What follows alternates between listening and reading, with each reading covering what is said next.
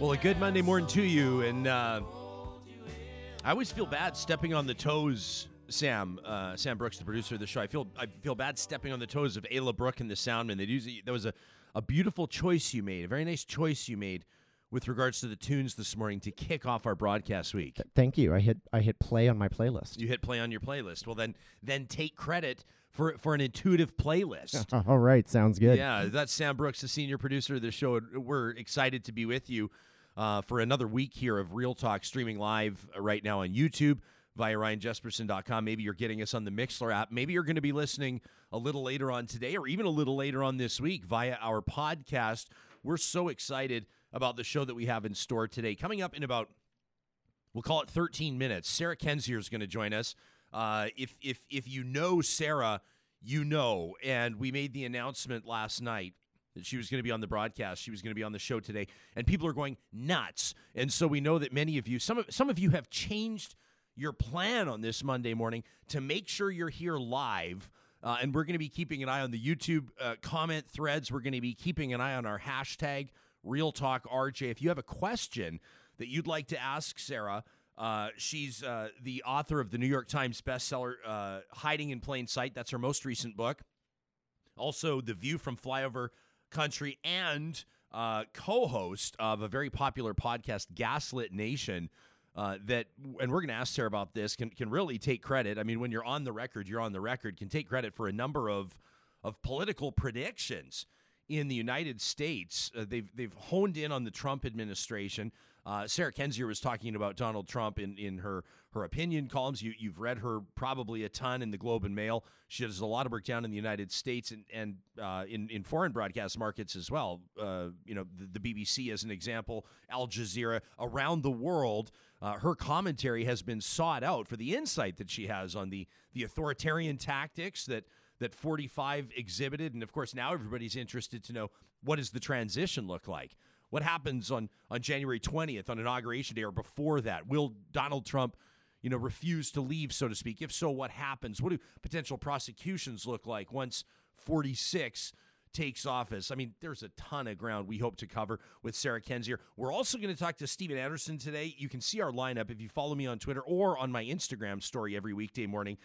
Steven reached out. We're really excited about this conversation. He reached out to us and he basically said, maybe someday I can be on the show to talk about trades and education funding and basically the youth, the leaders of tomorrow. We said, yeah, how does Monday morning sound? The guy's passionate. We were keeping an eye. I mean, social media is not everything, but we've been keeping an eye on his social media following. He had, back in December of 2019, I think it was, 20 followers on Twitter. He's got now, I don't know, 12,500, something like that. Clearly what he's saying is resonating. He's a fourth-generation Alberta Millwright. This guy's story is fascinating. We're going to get into that right around 9 o'clock. Gene Principe, the legendary NHL reporter from Sportsnet, will join us to talk about what's coming up in January. The National Hockey League returning to action. That's the plan. And as we wrap up the show today, Dr. Amy Tan, she's a palliative care and family physician out of Victoria, Vancouver Island, and she's written a really interesting piece about how Christmas is going to be different this year.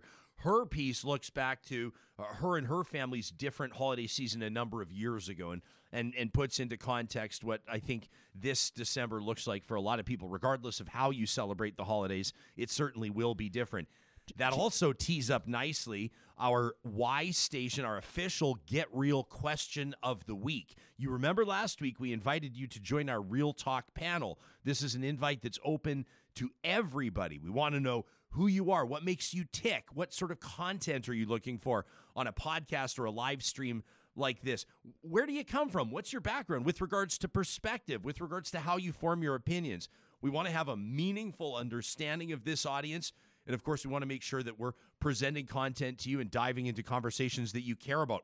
Well, last week, our inaugural question of the week, we asked you how you plan to celebrate with all things considered with COVID. Our question of the week, look at this. How do you plan on celebrating the holidays this year? And you can see some interesting preliminary numbers. We're going to jump into these in just a second. Sam, first, before we go any further, why don't we remind our friends tuning in right now why we're able to do this each and every morning. It's thanks in huge part to the team at Bitcoin Well, our official presenting sponsor, the presenting sponsor of Real Talk. We've telling you they're going public soon, which is a really exciting time for them.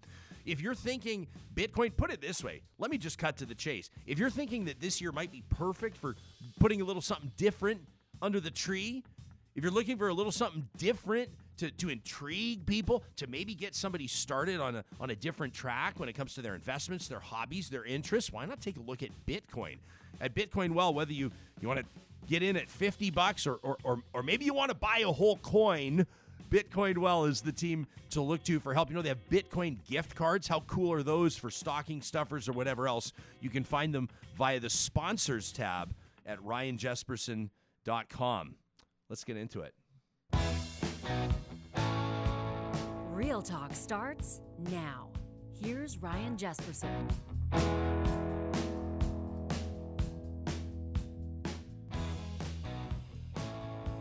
As mentioned, Sarah Kendzior coming up in about 9 minutes' time, the author of Hiding in Plain Sight, the co-host of the Gaslit Nation podcast. And what's really great right now is we're seeing on our Real Talk RJ hashtag on Twitter, and I'm going to take a look at YouTube in just a second, suggested questions coming in already. Many of you, I can tell by the tone of your questions or the specificity of them, that you're probably fans of Sarah, that you're following her work, and you probably have for years. So certainly hoping that you'll continue that trend and keep letting us know what you're most interested to hear about. So far, and I'm surveying these in real time, so this is not a scientific statistic, unlike the ones that I'm going to put in front of you just a second on a different line. But I would say so far the majority of or at least, you know, the recurring question, the significant recurring question from you for Sarah Kendzior this morning, what does she believe the Biden administration will do with regards to prosecution of perhaps some of the significant players in Trump's administration? We'll get to her take on what she thinks is coming up there. Also, on a somber note, interesting to note today, the 8th anniversary of the Sandy Hook massacre. This is one of those ones, I don't know about you, myself working in broadcast news media, having hosted TV and radio shows, there are certain mornings, news mornings, that stick out in my mind, ones that I won't soon forget. And Sandy Hook, absolutely, without a doubt, is one of those. You remember where you were when you first heard about it, when the first reports surfaced. You remember that shocking feeling. Another mass shooting in the United States. Gut punch, right? At a school. Gut punch. At an elementary school, and then the story got worse and worse and worse. One of the great American tragedies. And in the context of mass shootings, that's saying something considering how many there have been. You remember, I think many people thought that Sandy Hook would be the event that turned the tide in the United States on the gun discussion in the United States. And I think it's fair to suggest, not to be a pessimist, but to be a realist, that I don't think that has happened. And I've seen other people suggest that if Sandy Hook didn't turn the tide, nothing would. And that may very well be the case. I hate to approach with such a glass half empty reasoning there, but I think it's safe to say. When it comes to scientific reporting or statistics, we're proud to partner with Y Station. Y Station is Real Talk's official partner when it comes to research and strategy. And again, we've asked you to sign up for our Get Real question of the week. Those of you that did last week, again, Sam, let's put that graphic up. I was curious to get into these results. We received the results. A good number of you, I think about 300 of you, signed up in week number 1 to be part of this Real Talk panel, which is great. Ultimately, we'd like to grow that. We'd like to get to a point where we see, 3, 4, 5,000 people as part of that panel, which would be good. Again, Sarah Kendzior coming up at 8:45 this morning, so set your alarms and get ready for that. In the meantime, we get into our Get Real question of the week with everything happening around COVID. And we worded that specifically, or strategically, I should say, to include things like provincial crackdown measures, some of the rates that we're seeing of spread, and we're going to get to those in our news, in our headlines coming up in 20 minutes. How do you plan on celebrating the holidays this year? Now, keep in mind, people can answer more than one item. You could make more than one selection. So if you're thinking the math doesn't add up here, that's more than 100. Someone that's celebrating with their household only may also be, for example, dropping gifts on doorsteps, right? So 7 in 10 respondents. These are Real Talk viewers and listeners, this is from the Real Talk panel, okay? 70% of you that responded intend to celebrate the holidays with your household only. 41%, just over 4 out of 10 of you will be dropping gifts on people's doorsteps. 31% observing distanced outdoor activities, whether that's skating on the ODR, whether that's snowboarding or skiing, cross-country skiing, whatever that is. How about this? 3% of you, at least were honest, suggested that you will be breaking the rules, that it will be business as usual. So some other interesting numbers in there, and we'll get into those as the day and the show stretches on. Then, of course, we're going to be talking to you about week two's question of the week, and that's going to be coming up. As a matter of fact, let me do in real time, Sam Brooks. I'm going to take a look at this and see if it's up on our website. If you go to ryanjesperson.com, you know what? I bet you it's already there. If you click on question of the week right at the top, okay, so we're still on the other one there. So with everything around COVID, how do you plan on celebrating the holidays this year? We intended to launch it tomorrow, really, so it would be ahead of schedule. But we'll let you know when the link is updated. We invite you to swing on by our website at ryanjesperson.com and answer that question of the week. Have you thought, Sam, have you been thinking with regards to you personally, how this holiday season will look different, if at all? I mean, I guess it's obviously inherently different for everybody, but what about in your neck of the woods? Yeah, I mean, looking at a couple of the options on there, the whole notion of dropping gifts on doorsteps and staying home. I mean, it's, a thing that has been sort of hitting me lately is I'm 31 years old, and of the first 30 Christmases of my life, I have been in my pajamas at my parents' house on Christmas morning, and that's just a thing that we can't do this year, and that's just, it's hard to wrap your head around that, and it's hard to adapt, and it's hard to cope. I'm very fortunate that all of my family are here in the city with me anyways. Yeah. So probably what my fiance and I are going to do is a bit of a just sort of like a we're going to drive to everyone's house on Christmas Day and just sort of stand outside and have like a wave. This weekend I was putting up Christmas lights and had an ongoing beer exchange with my neighbor. We'd just leave beers for each other on each other's doorsteps. That was great. So there's ways you can still connect. Yeah.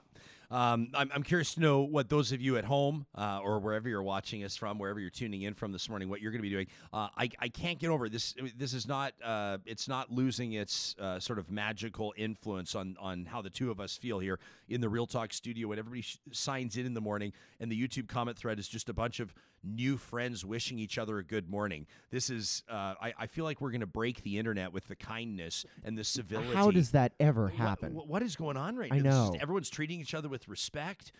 It might have something to do with Professor Joni Avram and Dr. Jody Carrington's roundtable with us on Friday. If you missed that, absolutely unbelievable stuff. The perspective that they brought to the table with regards to meeting people in the middle, with regards to pursuing civil conversations, blew our minds, which is kind of sad that something so reasonable, Professor Avram brought to the table some polling that she did out of basically out of her practice. She's a management consultant and does a whole bunch of things on human communication, the art of connection. It shows that more than 80% of us, 81% of the respondents to her survey, and there were about 1,500 respondents, suggested that they believed they could find middle ground with people with whom they disagree, that they could find an opportunity, an avenue for discussion to hash out issues where they don't necessarily see eye to eye, which I thought was encouraging and absolutely amazing. Very quickly, want to give a shout out this morning to the teams at St. Albert and Sherwood Dodge. The temperature's starting to drop here in Western Canada, regardless of where you're watching us from. Unless you're like, Laws that tunes in every morning from Dominical and Costa Rica, or some of our listeners like, oh, hey, by the way, Dr. Stephen Duckett on the show later this week. Remember, Dr. Stephen Duckett, 10 years after the cookie incident, he's back at home in his native Australia, quarterbacking or at least commenting from his position as a health advisor on Australia's COVID response. He's going to join us. That's coming up a little bit later on this week. As a matter of fact, tomorrow, a special broadcast event, 2 p.m. So, yeah, you're watching from Costa or Australia. Disregard all the talk about snow and ice. But if you're going to be dealing with the Canadian winter, why not do it in a 2020 Jeep Grand Cherokee, St. Albert and Sherwood Dodge, your home, your best destination for Jeeps in the province of Alberta. Scott and his team want your business, and we're grateful for theirs here on Real Talk. Let's get to our leadoff guest this morning. It's been a while since we've been this excited about somebody joining us. She has a huge following as a New York Times best-selling author. Her most recent book, Hiding in Plain Sight, also The View from Flyover Country. You've read her in a ton of publications, including here in Canada in the Globe and Mail. You've likely seen her on MSNBC, on CBS, on the BBC, and, of course, her podcast, which she co-hosts with Andrea Chalupa, Gaslit Nation. It's a real pleasure to welcome to the program Sarah Kendzior. Welcome to Real Talk, and a good Monday morning to you, Sarah. Oh, thank you for having me. We want to get right to it because there's a lot of ground to cover, and I was telling our audience this morning, our live audience, that many of the questions that we're receiving already for you center around what you predict the Biden administration will do with regards to pursuing criminal charges or with regards to pursuing what some are simply saying justice in the face of what they would describe as corruption. I want to get to that in just a second, but it must say something to you that many people, so many people, see you as some sort of a sage. The power of prediction has been strong with you over the past 5 or 6 years.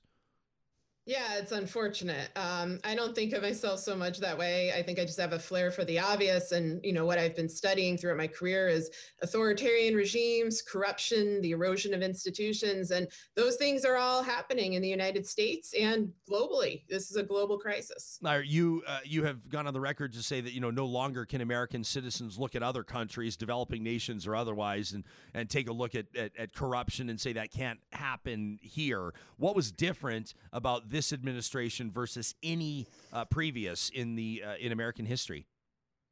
I mean, a lot of people like to look at Trump as a fluke or an aberration, and I see him as a culmination. I see him as the result of horrific trends that have continued for, my entire lifetime, for 40 years, but have roots before that, and the systemic racism of the United States government and greed.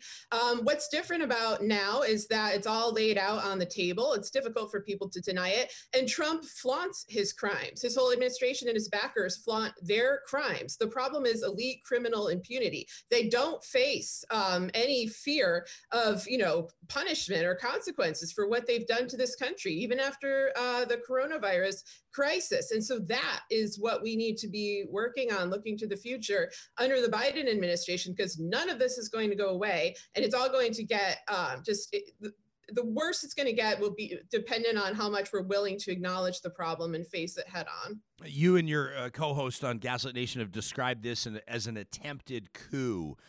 What do you think is going to happen between now and Biden's planned inauguration on January 20th? What are you forecasting? I mean, do you think Donald Trump literally is going to try to refuse to leave the White House? I mean, I'm very worried. I'm not sure what's going to happen between now and the end of today, in part because, the electors are meeting today and casting votes. Trump is not just doing this as a grift and to make money, although everything he does has that as some sort of side benefit. He's always pulling a heist. He's doing it in an attempt to maintain full power. And the reason he wants that is both for financial reasons and for immunity from prosecution. He wants to continue the dynastic kleptocracy that he was beginning to build by installing Ivanka and Jared into office. And the Republicans want this. This isn't Trump's idea. He's not some sort of geopolitical mastermind. He's someone who Republicans take advantage of, and he takes advantage of Republicans. And it's a symbiotic relationship. And they've made an enormous amount of money and garnered an enormous amount of power by gutting our institutions and removing any barriers that they might have experienced in the past to doing this. So they will keep fighting. First they basically tried to rig it. They destroyed postal service equipment. They tried to block mail-in votes. They created a narrative of electoral fraud that had no basis in reality. Then they went to the courts. They got defeated over 50 times. And then they got defeated by the Supreme Court. The next step is violence. And we saw that over the weekend. We saw the Proud Boys and other white supremacist groups going around tearing, posters off of Black churches, defacing them, acting like little stormtroopers.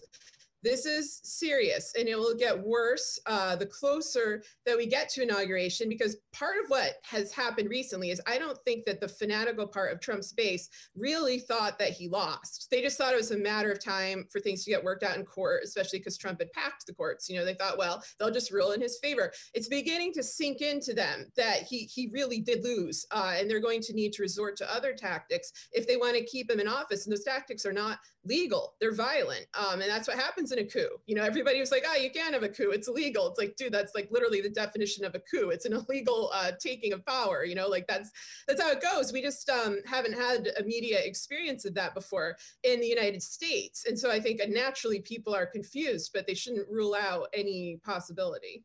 Sarah Kendzior, our guest. Sarah, Heather's watching this morning, and she's thrilled that you're here on the show, by the way. She says that she's reading your book right now, Hiding in Plain Sight. Heather says, even if you think that you knew everything about Donald Trump, this book is hugely eye-opening.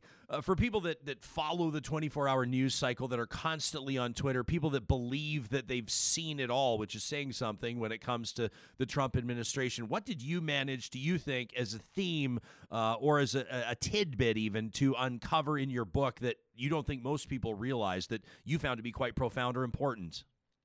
Well, I think a lot of people assumed that Trump is a political neophyte, that he's incompetent, that he doesn't know what he's doing. What he is a career criminal who has been linked to transnational organized crime for 40 years. And I'm not the first person to point this out. Back in the 1980s and 1990s, this was reported on in real time. There's 40 or 50 pages of endnotes in my book because this is so well documented. What happened is he got a career makeover from The Apprentice, but then also because of the media, because they were timid, they were threatened, they were greedy, they wanted him to win, so they blocked this story out. But Trump is backed by the Russian mafia. The Russian mafia invested in his properties. They brought him back to life after his bankruptcies. He's also been tied not just to the Kremlin, but people in his circle are tied to illicit actors from Israel, Saudi Arabia, Turkey, a lot of people involved in Iran-Contra, or the cover-up of Iran-Contra. You even see that with Bill Barr getting installed in the administration, which is something that happened while I was writing the book. It's a continuum. It's the same people over and over again. Manafort, Stone, this little core group of individuals that have been working against the United States in tandem for 40 years and have been trying to turn the Republican Party into basically, the rulers of a one-party autocratic state. A lot of what I wrote in Hiding in Plain Sight in 2019 has now come true in a very blatant way that I think people see in 2020. When I was saying this stuff a year ago, people thought I was nuts or I was exaggerating. It's there, and it's very frustrating to me that it's been there the whole time in the public domain, documented not just by me, but by many other journalists who did the thing that Trump doesn't want you to do, which is follow the money. Because when you follow the money, you end back at transnational organized crime. And that's who's pulling the strings on this operation and on Brexit and on a lot of terrible things happening worldwide. Sarah, I think that your frank talk, and I think that, the fact that sometimes you communicate very effectively with a flamethrower is so important because, so many people will talk. People will invoke the idea of TDS, right? You've probably heard this more than anybody on planet Earth, this Trump derangement syndrome. They'll paint you, they'll gaslight you, or attempt to anyway, as somebody who simply has an axe to grind against Donald Trump, which is why you're honing in on all of these things. If you look generally, though, it's remarkable to think that, of course, someone like Donald Trump has a rabid base, right? But then you also he has more than 70 million people that voted for him.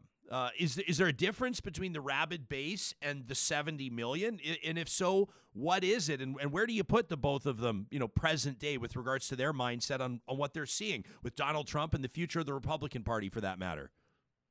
Yeah, I think there's an enormous difference between the voters and the base. And I say this because I live in Missouri. I live in a state that voted for him twice, in pretty large numbers, and that has a, almost entirely GOP legislature. So I'm not coming from the coasts. I see these differences in, behavior. The base I think of as people who would actually take to the streets and commit acts of violence in Trump's name. The voters are people, who I do judge for their terrible decision to vote for Donald Trump. Trump because, I think a lot of them, they just don't like anybody. They're disillusioned people. I think that honestly describes the majority of Americans, regardless of party, but they're willing to overlook his cruelty, his racism, his xenophobia, his criminality. Although I have to say, a lot of them don't know. They are living in information silos. They're getting their information from Fox News or OAN or other very hardcore right-wing sources. And I've gotten emails from former Trump voters that read hiding in plain sight and were like, oh my God,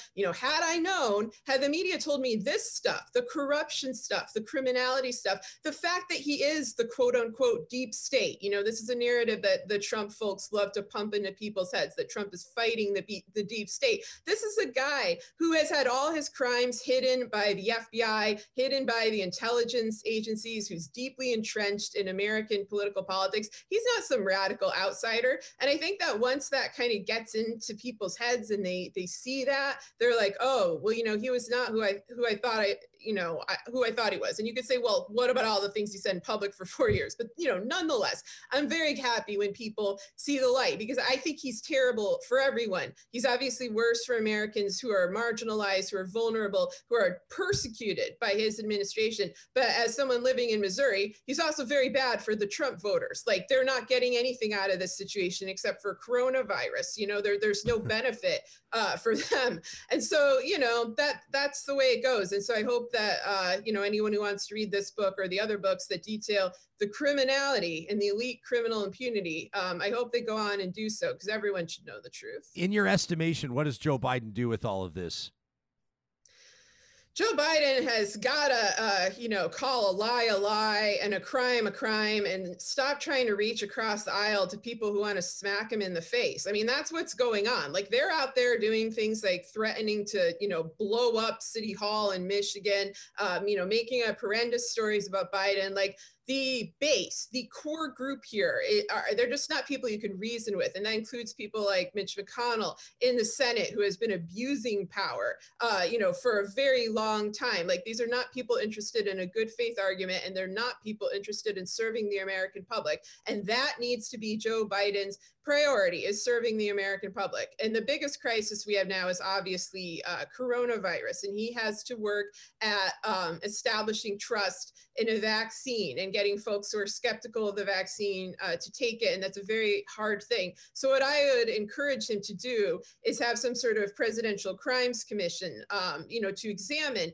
the things that Trump and his cohort did in office and in the campaign. And this includes how they handled the coronavirus with shakedowns, inside trading, things like that, the abuse of migrants at the border, obstruction of justice, and the other crimes laid out in the Mueller report, treason, quite honestly, given their relationships with Russia. I mean, it goes on and on. I'll be here all day if I list them. It's too much for just like Joe Biden and his immediate cabinet to handle. So I would encourage the formation of a transparent investigatory committee, a committee that's telling the American people play by play, here's what we found out, here's some documentation, because no one's going to believe it based on trust. They need to see the evidence, and there needs to stop being this, we can't tell you for this reason or that. No government institution has jurisdiction over the truth. And I hope that the Biden administration understands that. Sarah, so grateful for your time this morning. I'm curious to know, I know that you've been published in the Globe and Mail many times, typically, though, writing from an American perspective about American politics. Do you pay attention to political movements, political parties, political trends in Canada or in Alberta, the province from which we broadcast every morning? Is there anything on your radar of interest that you're paying attention to in Canada? Yeah, I do to some extent, and I certainly get a lot of email and tweets from Canadian readers. I'm very grateful for that. I've gotten a lot in the last year or two from folks in Alberta who are, worried about Kenny, worried about conservatives there, worried about a lot of the same things, honestly, I worry about in Missouri, living under a GOP legislature, that we have a government that has no interest in serving the public. They want to just exploit our, natural resources resources. That's something I hear a lot from Albertans. And then I also hear them sort of looking at Trump, looking at the fate of the nation as a whole, looking at secessionist movements, for example, in Canada. And we have an eruption of that right now in the United States. We have, Texas calling for secession and whatnot. That's something Canada has had to deal with for a long time. So, what I always tell Canadians is just treasure what you have, like treasure the democracy you have, the healthcare system you have, environmental protections you have, things like that. Never take it for granted and never assume that the worst possible person cannot get into office because voters will know better or the media will tell you the truth. Like those, unfortunately, are things you can't assume, and you just can't take anything for granted. So please fight for your democracy because, we need you. we're at your border, and we don't want to flee there, but we want you to do well, because when both our countries do well, then we all benefit. I'll agree with you there 100%. Sarah Kendzior is the author of the New York Times bestseller, Hiding in Plain Sight, co-host of the wildly popular podcast Gaslit Nation. Sarah, I want to thank you so much for joining us on the show this morning and wish you best of luck with your continued commentary.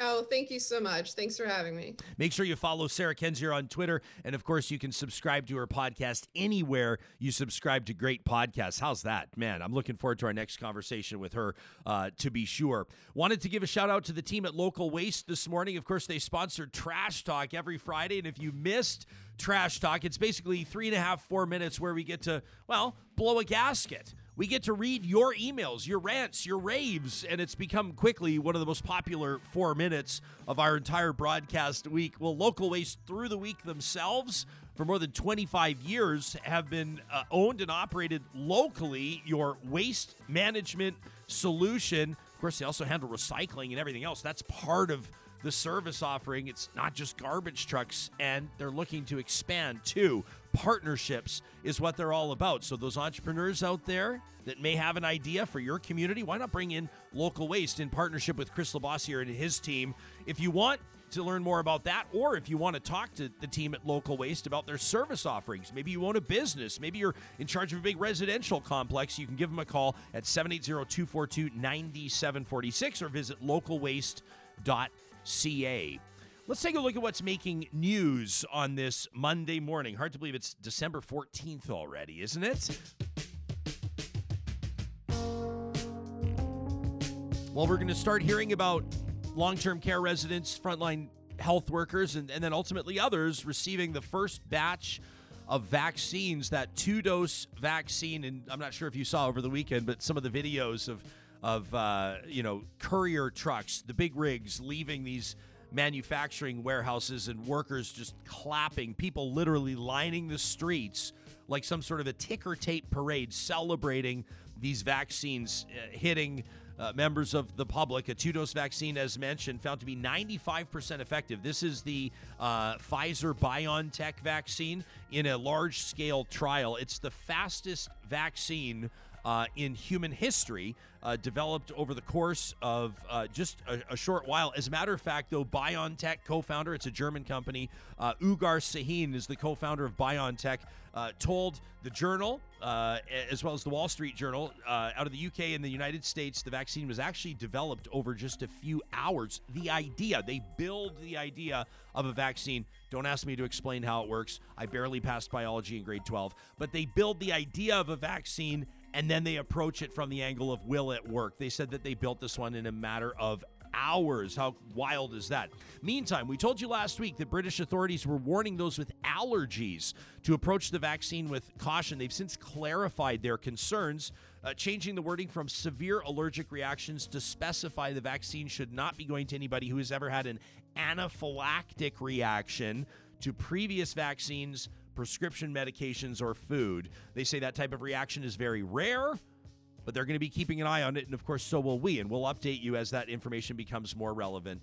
And close to home here in our home province of Alberta in Western Canada, wanted to take a look at Alberta's COVID numbers.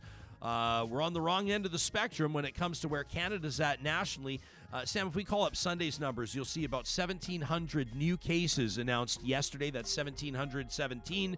That brings the death total in Alberta after 22 yesterday. These are 22 human beings, 22 people. 719 Albertans have lost their lives to COVID-19, with 136 of them in the ICU. Keep in mind, that's a really big deal. 136 Albertans right now in ICU, in intensive care due to COVID-19. That is getting close to the capacity that most doctors are telling us would really, really, really be a serious problem. In other words, that 600 number that we're hearing from the Alberta government with regards to ICU capacity, you remember Dr. Shazma Mathani the other day was on the show, an ER physician at the Stollery Children's Hospital and the Royal Alexandra Hospital in Alberta's capital city here in Edmonton. She said, you may have the ventilators, you may have 600 beds, but if you don't have the doctors and the nurses and the respiratory techs and everybody else to look after those patients, you don't have the capacity. She pegged it closer to 200, so 136 is a really big deal. We're going to get to more data, some interesting information gleaned from our Get Real Question of the Week, brought to you by Y Station. Those of you that told us what your plan is with regards to how you're going to be spending your holidays in light of COVID, and we're going to get to that a little bit later on in the show. But right now, I'm eager for this conversation. Let's be very clear. You're going to hear from the so-called big players on this show, many of them, right? The Deputy Prime Minister, Chrystia Freeland, was on last week. Mayor Don Iveson in Edmonton giving us the exclusive on our first show, whether he's announcing he won't seek re-election. We're going to get that. We're going to bring you the politicians. And you're going to hear from the executive directors and the general managers and the executive branch of many of the businesses that make things happen here. You're going to hear from the recognizable names. But we're also really going to prioritize conversations with people that know, because they're walking miles in their boots, people that know firsthand why issues really matter. And a big part of our editorial process in booking guests, in understanding what you want to hear more about, is based on you reaching out to us. Right? You putting things on our radar. You can reach us anytime by sending an email to talk@ryanjesperson.com, or you can hit me up on Twitter. Make sure you use the hashtag RealTalkRJ. That's what our next guest did. Stephen Anderson spent more than a decade working across the province of Alberta as a certified millwright, in other words, an industrial mechanic. Get this, as a matter of fact, a fourth-generation Alberta millwright.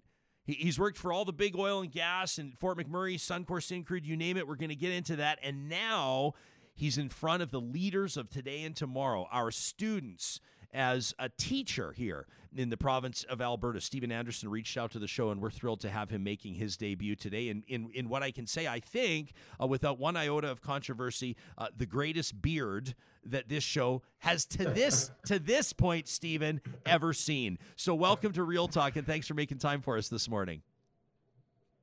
Yeah, thanks for having me. I can see you've got your, and I can't see the full sign, but it looks like I love public education over your shoulder. I know that you're proud of your career as a teacher here. There we have it. I love Alberta public education. What was it, before we really dig into it, and we've got lots of time here, Stephen, to hash this out. I'm looking forward to it. So feel free to take the reins. But what was it specifically that prompted you to reach out to our show? Why are you so concerned right now about the state of education in Alberta? I'll tell you one of the biggest things that really concerns me, and I was thinking about this a lot, about how I don't want to get angry right off the bat with you, but and not at you. I mean, to be clear, one of the things that's really driving me crazy in this province right now, and is really, really getting me down, is this division that's being caused by our current government. I'm so tired of it. Having come from the private sector, having been a tradesperson, now working in the public sector, I don't see it as us versus them. I see it as us. And I am so tired of oil and gas, while we're cutting education, cutting healthcare. It isn't, they're not two separate things. We should be united, not divided. And that is one of the biggest reasons. That's one of the biggest things I would like to see changed in Alberta. How are we going to get an economy rebuilt without education, without funding for our youth, without creating jobs for our youth, without maybe looking at things differently. So I think that was one of the big things. I mean, I also just love your show, Ryan, and I was hoping that it would be a good place that we could have a real talk like your show. I love it. Music to my ears, Stephen. You know what I think is really important, and I sort of I was eager to get to our conversation, and so I probably cut short an introduction that could have gone on and on and on, because you've provided us with a lot of great information, basically your CV, which I think is important for this conversation, because when we talk about diversifying Alberta's economy, or when we talk about investing in Alberta, or when we talk about an innovation economy in Alberta, I think it can prove to be a divisive conversation where you say this government is so focused on or so committed to, or they're so pot committed on oil and gas that they're not looking at other things. It's easy for a government, spokespersons for government, or supporters of the government to paint you as anti-Canadian energy, as anti-oil and gas. I just want to reiterate, I mean, you've worked at Suncor and Syncrude and other players in Fort McMurray. You've worked in Edmonton refineries like Shell Scotford and Petro-Canada. You've worked in coal-fired power generation. You've worked in pulp and paper and a whole bunch of other stuff as well. So in my mind, you approach this from a position with a lot of credibility, having earned a living in oil and gas, knowing a ton about oil and gas. So what does it do to you when you see that division in public discourse right now in Alberta? It's undeniable. Well, I mean, it is, and it isn't. Like, this is the thing. I want to be very, like, I mean, it's been over 12 years. I've been teaching for 12 years. I worked for roughly 10 before that in oil and gas. And the thing is that I want to be very clear, and this is one of the reasons I really wanted to come on your show. I don't know one single teacher who claps or is happy when an oil and gas worker loses their job. Yeah. I don't know any one of us that doesn't have a little hurt in our heart, doesn't cry a little bit thinking about all these families that have lost their jobs. We are not against you. We are not happy about the situation.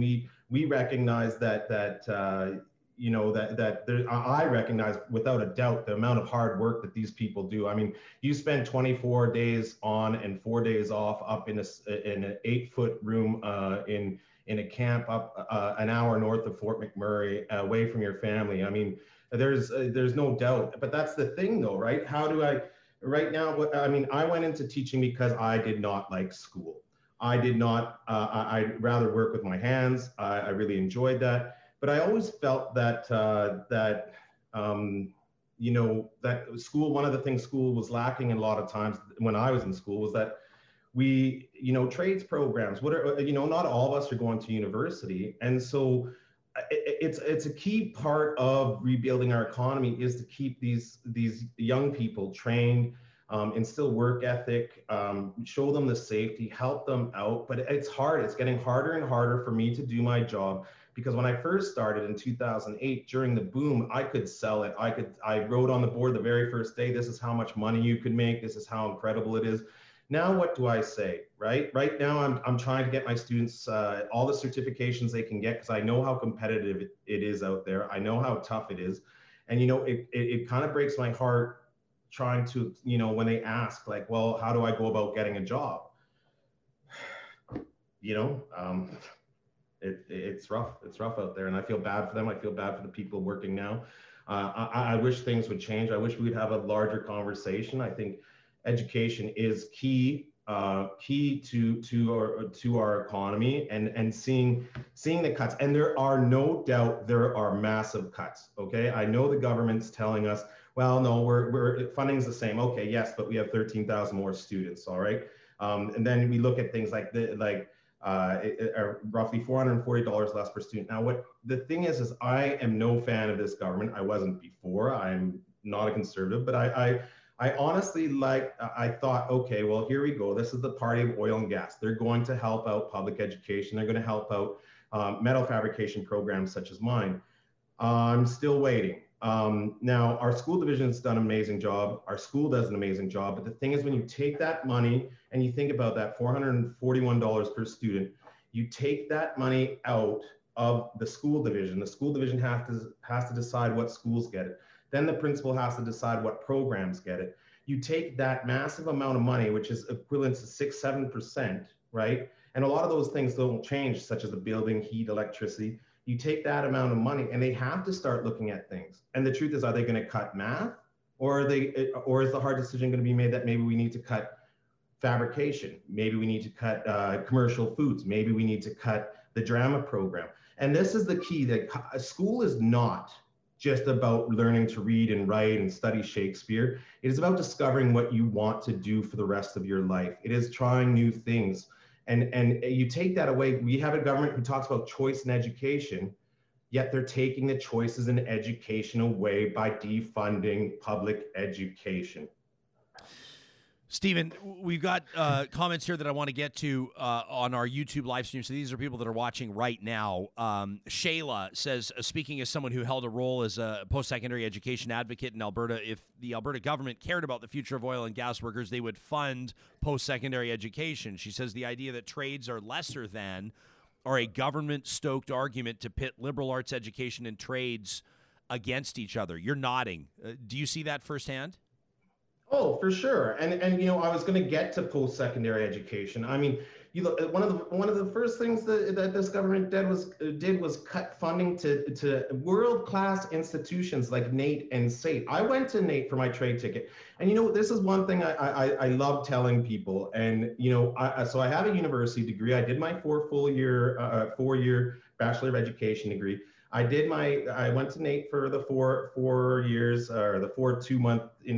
I got my trade ticket, and I had way more difficulty. I found getting my trade ticket was much more difficult. This is the thing that a lot of people don't understand about the trades. It's not, you know, you're not digging a ditch. You're a skilled, qualified, certified tradesperson. You've learned, in university, I could talk about the different ways we can educate children, right? You could say this, and then there's this way, and there's not really a wrong answer. At NAIT, you either know how to, that turbine either runs or it doesn't. That weld either it holds together or it doesn't. There is no, you know, and that's the thing. And this government, they talk this big game about, oh, we support oil and gas, but then they cut the world class institutions. We're known around the world as having the best tradespeople in anywhere, and they start with cutting that, right? Why? So that they can boast that that we have the lowest taxes in all of Canada in 44 states. When I hear that, that embarrasses me, because I know that comes straight out of our children's future. That comes straight out of our hospitals, and it makes me mad. You know, you'll see me turn red because I've been mad at this government for a long time. I don't understand why they don't see things the way we see things. There are cuts. There are our kids. We have a son. I'm worried for his future. I'm seeing people leaving this province. You know, it just post-secondaries. There's no funding for. You know, they talk one big game, but then they don't show up. They don't really ante up. You know, and it is. You know, you look at when tough economic times, and you see. You know, I think the path is to invest in infrastructure, invest in education. You know, but. I don't know. Now I'm fired up, Ryan. Well, that's good. I mean, I start every show fired up. I walk out fired up. I'm fired up all day, so it's nice to have some company. Rudy is watching it's live. True, he is. Yeah, Sam knows it's true. I operate at 180 beats a minute all the time. Rudy says. Nice. There's no more big money. Get over it. If you had to make a compelling argument as to why this government would better invest or more invest in education, what would you say to Rudy? What's your compelling case? To invest in education? Hey, man, Rudy's the one that made the comment, not me. He says there's no more money. Get over it. It's disgusting, right? I'm actually disgusted. My good friends, you know, I was telling you, Ryan, how I got on Twitter not long ago, just over a year ago. I got a huge following. I'm hearing terrible stories. My good friends would be really upset if I didn't mention this. One of the worst things this government has done is cut funding to special needs children. I could talk a lot about the trades programs and lots of other things, but really my minor was in special needs, and it's near and dear to my heart. And it's one of those things that kind of goes along with helping some of my students in the trades, because some of them do have special needs. You look at how this government cuts speech language pathologists. You look at how they're, these little kids pre-kindergarten, they cut funding to that. How do they, and my wife's a grade 1 teacher, and she sees how at that age, when students don't get the help they need, then they come down to me, and there's not a lot we can do at 15, 16 if they don't get that help early on. I mean, how can you say, you know what, Rudy, how can you say that you don't support educating our children? I completely disagree. There's absolutely no better investment in this future. There are in this province. There's no better investment for Alberta's future. If we don't have a strong educated workforce, we'll never get out of this. We never will. And so now I'm really fired up, Rudy. Thanks. Yeah, quit apologizing for it, Stephen. You do a good job of channeling your energy, obviously. Let me ask you, you touched on something. Just as an aside, you got on Twitter about a year ago, right? December 2019. You had 20 followers. You've got about 12,500 now. You're adding about 1,000 followers a month. That's not easy to do. What is it, do you think, about you that's resonating? And no offense intended here. What's the difference between you and everybody else that's pissed off and making a lot of noise on social media? Why is your message resonating with so many people? Well, I'll tell you one key that I do. Every day I do a daily Alberta shout out. I recognize one person that's doing an amazing job of standing up and making this place better. And that, I think, has really resonated with people. I think, connecting with people, replying to them, listening to their stories. It's not a lot different than what you do, Ryan. I mean, obviously I don't do it full time but I think that I'm privileged. Okay. I'm extremely privileged. I'm a white, middle-aged, straight man. And this is the thing though, there are so many people that deserve better. There are so many people. I'm in a point of privilege where I can fight and help those people. And I feel that that's a responsibility that more of us need to take on. I could go on. I was here to talk about education. I could talk about, I briefly talked about people on AISH, the disaster, the things that, the way we've treated the marginalized people in our society lately with this government is absolutely deplorable. My message resonates. I think it's because, I don't know, kindness, unity. I'd like to think that I have a great way of getting people engaged. I mean, one of my goals on getting on Twitter wasn't just to have some large following, was to drive people to go out to protest, write your MLAs. I mean, I wouldn't be here today, Ryan, if I didn't already reach out to my MLAs, if I didn't already sit down with them and explain to them that there's no fat left to cut in education, and that we've been treading water for years. There's no, everybody's under this illusion that under the NDP, there was just all this money and you're dancing through the streets and schools. We weren't. There was a couple of grants. Really, when you get down to it, education funding hasn't gone up in years. And every year our expenses get harder and harder to pay for. I mean, I buy metal, I buy welding rods, I buy, and I get to the point where I have to start doing customer service and trying to bring in money, trying to get grants. Like there's no, it just, I guess I wish we could get out and protest. I mean, there's this pandemic, but there's still lots of things that we're doing. I think uniting people into making Alberta better is important work. And I think, it has actually really helped my mental health, knowing that I'm in it, that I'm not alone. I'm not alone. I've lots of my teacher colleagues have really engaged with me, as well as other parents and just Albertans and people actually from across the country, across the world, really, because I think they see my passion, right? They see my passion for our kids. I felt so alone in high school. I felt like it wasn't made for me, that I wasn't going to university and there's nothing for me. And that's what I aim to do with my students, right? We're here for them. We make t-shirts. It's like part of a team. And they it becomes part of their persona. And I think that's so amazing. And my big fear, like we're holding our own now. I have a great division. I have a great principal. I have a great school. But I truly fear that a few more cuts and all of a sudden there won't be these amazing choices in education for our students and for our futures. And that actually really, really hurts. And it's hard to think about. And that's why I'm here today. I think we can see it on your face. We can hear it in your voice. We're talking to Stephen Anderson, who's an Alberta teacher, a fourth-generation Alberta Millwright as well.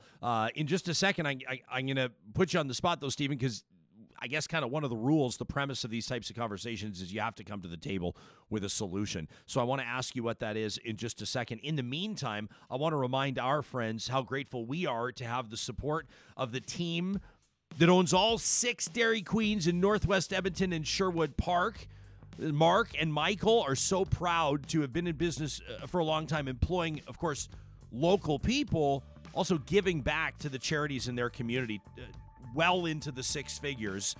I've seen some of the numbers. I know these guys are modest. They're humble guys, but trust me, these guys are community players, and they're very proud of it. And right now at their 6 locations, Palisades, Nemeo, Newcastle, Westmount, Y Gardens, and Baseline Road, because of the relationship here, you tuning into Real Talk and them partnering with Real Talk, they're making those famous Christmas frozen ice cream logs available for half price until Christmas Day. Don't go to other Dairy Queens and ask for this deal, because they're going to look at you like you're nut. They're going to go, what are you trying to get what are you trying to invent some sort of a sale? Were you trying to cook up some sort of a promotion? What do you think this is? And then you go, I'm not at a Dairy Queen in Northwest Edmonton or Sherwood Park. My bad. Excuse me. See you later. Thank you very much. And then you get to and then you say Real Talk, and then they give you the 50% off. Isn't that beautiful? Pretty sweet, I'd say. Thanks to the team at Dairy Queen for their support and their sponsorship. Let's get back to Stephen Anderson. We've given him 45 seconds to think about this. Stephen, you got to come to the table with us. Are you a little distracted by all the Dairy Queen talk now? It happens. I do love the Dairy Queen. Yeah, you wouldn't be the first. You have to bring a solution to the table. So you can be critical of government, and government will say, well, listen, there's a hole blown in the revenue side. Obviously, Alberta's going to run its biggest deficit by a mile, and so is pretty much every other government in the world. But the fact of the matter is that pandemic related is one thing, energy markets related is another, and Alberta's in trouble, and Alberta is looking like it might be in trouble for the foreseeable future. And so the government will say things like, any political leader would say, difficult decisions will have to be made. So how would you approach this if you were premier? Well, I'll tell you, I mean, the first one, and you're right, it isn't, in a lot of ways, no matter who the premier is and no matter how many bad decisions I can say that they've made, it is not easy right now. This government, I think, has done a really poor job, but it's not easy. It would be a challenge for absolutely anybody. I think the biggest one, when you really get down to it, is when we look at I think the path maybe we were on before, the path you've seen places like Houston, Texas, and other places around the world. They see the writing on the wall. They see these big car manufacturers that are no longer going to make gas engines, and so I think that. At least some of our efforts should be put into diversifying, into drawing in other businesses. I get really upset when about this all in on oil and gas, when we see like there's no, our premier blames the previous premier about all of Alberta's woes. The truth is and it's been Alberta's problem for as long as I've been alive and a lot longer. We don't control the price of oil. But we can control a lot of other things, and so I think that's one of the big steps is looking at, I'm a journeyman millwright. I can work on coal-fired turbines. I can work on wind turbines. I can work, we can. There's a way to still keep tradespeople working, but in a slightly different way, and one that's maybe a lot more long-term. I think that's one of the keys, but there's so many others. I think cutting funding to education during a pandemic and during low in the economy is probably one of the worst moves you can make. I think not investing in our students who have special needs is absolutely disastrous. I think that investing in post-secondary education, I mean, we're known around the world as having one of the best post-secondary institutions, and to lose that would be devastating. It would just make everything so much worse. Using public dollars, using public pensions to buy pipelines that we have no control over whether they'll be built because of the United States. These are all very, very poor decisions. I don't know. Is that enough? I could go on. I don't know how much time you have, Ryan. Well, I do have another question for you. But Stephen, let me just say something. I kind of get, I don't know if I can just here's how I would talk to you over a beer. You sort of wrap everything up. It seems like you wrap up every thought by going, anyway, I just, but I want you to know that you're speaking the way that our comments are going right now, and the way that my Twitter mentions and even my personal phone receiving text messages, you're speaking for thousands of people right now. Right? I mean, I know that the frustration is evident in your voice because I think you're so passionate and because you care so much. But you're speaking on behalf of thousands of people right now, which is a hugely important thing that you're doing. Let me ask you before we go about stripping trades of compulsory status. This is something I know that you told me specifically you wanted to touch on. What does this mean, and why is it such a big deal? Okay, so one of the biggest problems with this, and it really, really grinds my gears. And you're seeing this, right? You're seeing a government that actually is more invested in corporations than they are in working people. I don't love oil and gas. I do love oil and gas workers. And that's the difference. And they should be on our side too. What they're doing, so a compulsory trade. So if you're an electrician, you want to be an electrician, you want to work as an electrician, putting electrical panels together, you have to have a certification. It would be illegal for you to work on somebody else's house if you did not have that, if you did not have the proper qualifications from a post-secondary institution. Now, from what I've heard, and I mean, this is one of the things with this government, is it's a blitzkrieg. It is just bomb after bomb after bomb. You cannot keep up. I've talked to some of the opposition MLAs, and they're having a tough time keeping up. But from my understanding, the UCP are looking at decertifying 16 of these trades, so it won't require a trade ticket, it won't require certification, it won't require post-secondary education. Now, why are they doing that? Well, the only reason I can see why you would want somebody less educated is so that corporations can pay them less. And that is whenever anybody out there thinks oh, well, I'm going to support the UCP because they support oil and gas. They support oil and gas corporations. They don't give one hot damn about oil and gas workers. You look at how they've taken away overtime, right? Banked overtime. You want to be away from your family and get paid straight time? It's unbelievable. And I never in my entire life thought that somebody could make such a mess in such a short period of time. And I'm furious. I mean, this is, I spend my entire life trying to help students get certification, get credentials, have a well-paying job, have a great quality of life. And I watch this government take that away from our kids, from our families, for their families. Why? So that Petro-Canada or Shell or some other multi-billion-dollar corporation can make some more money and give more dividends. But take care of Albertans first. That's what needs to happen. Stephen Anderson, fourth-generation Alberta Millwright, a teacher. You can find him on Twitter. We link to our guests from my profile at Ryan Jesperson each and every morning. Appreciate you bringing the fire today, pal. Keep fighting the good fight, and thanks for what you do in educating Alberta students and preparing them for the job market and the reality of tomorrow. Thanks for having me, Ryan. You got it. Give you honestly, I would say you got to follow Stephen on Twitter. The guy's, even if you don't align with him politically or whatever, the passion there, the experience too. He's got an important voice. That's a really important voice. Somebody that's worked family history plus his own professional history. He's seen a lot.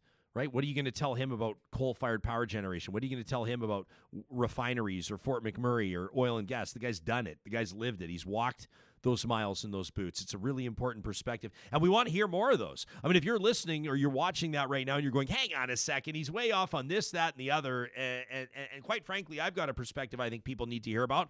Be in touch with us. We're not trying to build teams here. We're not trying to build camps. We're not designing this to be a show where if you align with our perspective on everything here, then you're really going to like this show. But if you feel this way about this, then buzz off, beat it. That's not the type of show that we're doing whatsoever. Not even close. Want to introduce you to another one of our partners that we're really proud to have on board. This is the team at Alta Moving and Storage. They are all about, first of all, obviously the storage, the implication there, you're looking for short-term or longer-term storage, they've got you covered. But what I think is really booming for them now and what really is going to boom because it's changing the trends on how people are moving and how people are downsizing or upsizing, making these adjustments to their lives, these pod-style containers. You get in touch with them. The team at Alta Moving and Storage wants to find a solution that's perfect for you. They'll drop off these pod-style containers. Now, you can either load them up. You want to use those eco-friendly frog boxes. They can hook you up with those too. Or they can provide movers that can do all the heavy lifting for you. The pod goes to the new location. They unload it. You whatever. You know how it goes. They're going to determine a custom solution for you that works. And the team at Alta Moving and Storage, based on the fact that they're local, employing local people, operating locally, well, they know that customer referrals are super important. And so they want to make sure that you are happy. You can get in touch with them anytime at 780-993-ALTA or visit the sponsors link at ryanjesperson.com. Gene Principe in just a moment. Let's take a look at the headlines. Here's what's making news today, just after 9:30 on this Monday. Vaccinations begin here in Canada this morning. That's the story. The COVID-19 vaccination. We're talking about the Pfizer-BioNTech vaccination. Here's where it all begins. Kind of feels weird to say it, right? We've been looking forward to this for a long time, haven't we? I mean, either theoretically or tangibly once we learned that there was a vaccine developed and ready to go. So now it begins. How long will the rollout take? Will it be seamless?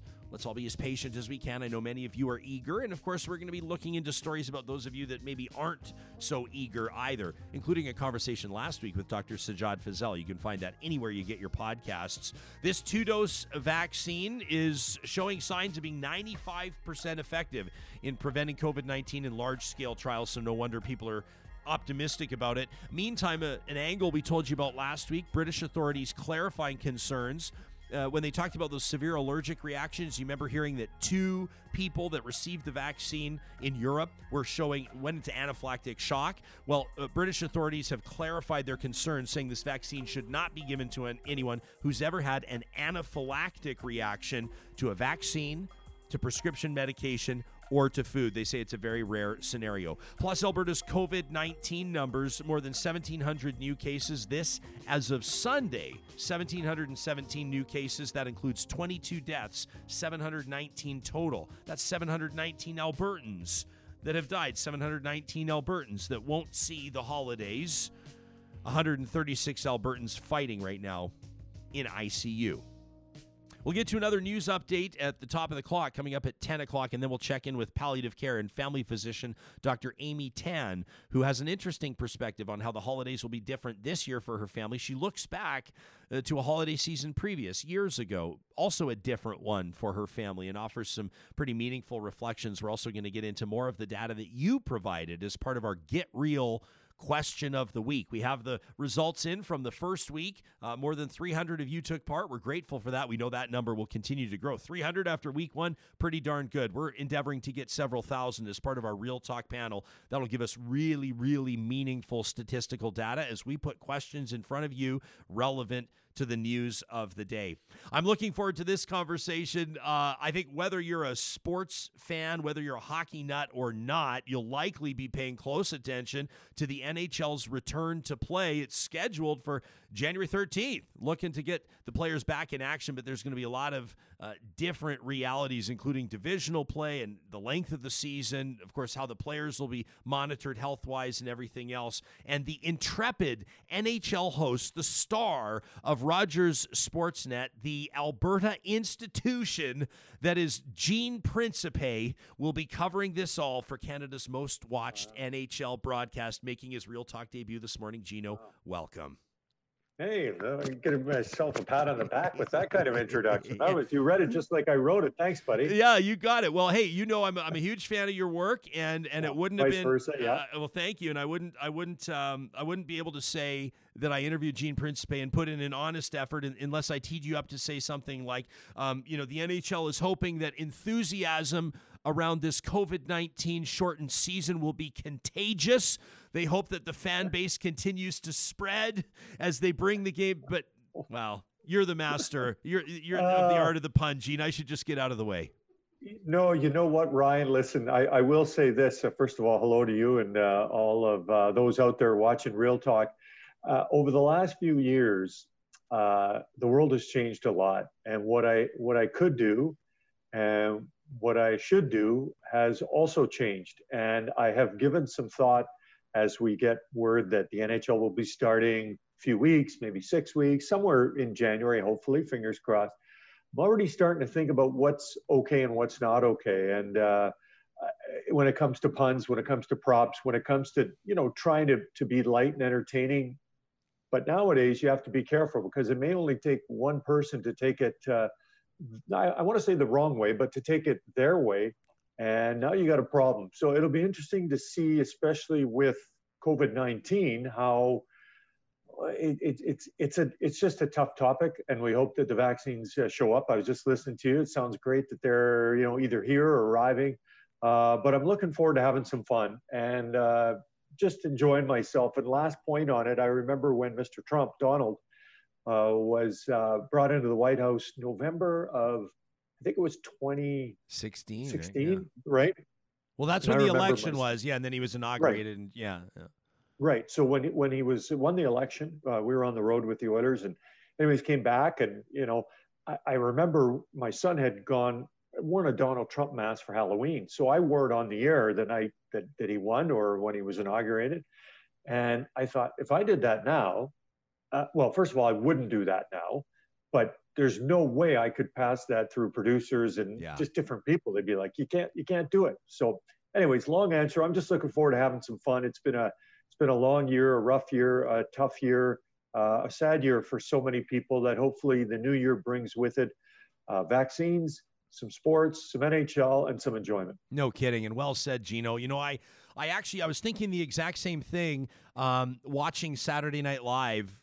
So here's the thing. So we had Sarah Kendzior on the show earlier today, a podcaster with Gaslit Nation and just a remarkable talent, a real spitfire for sure.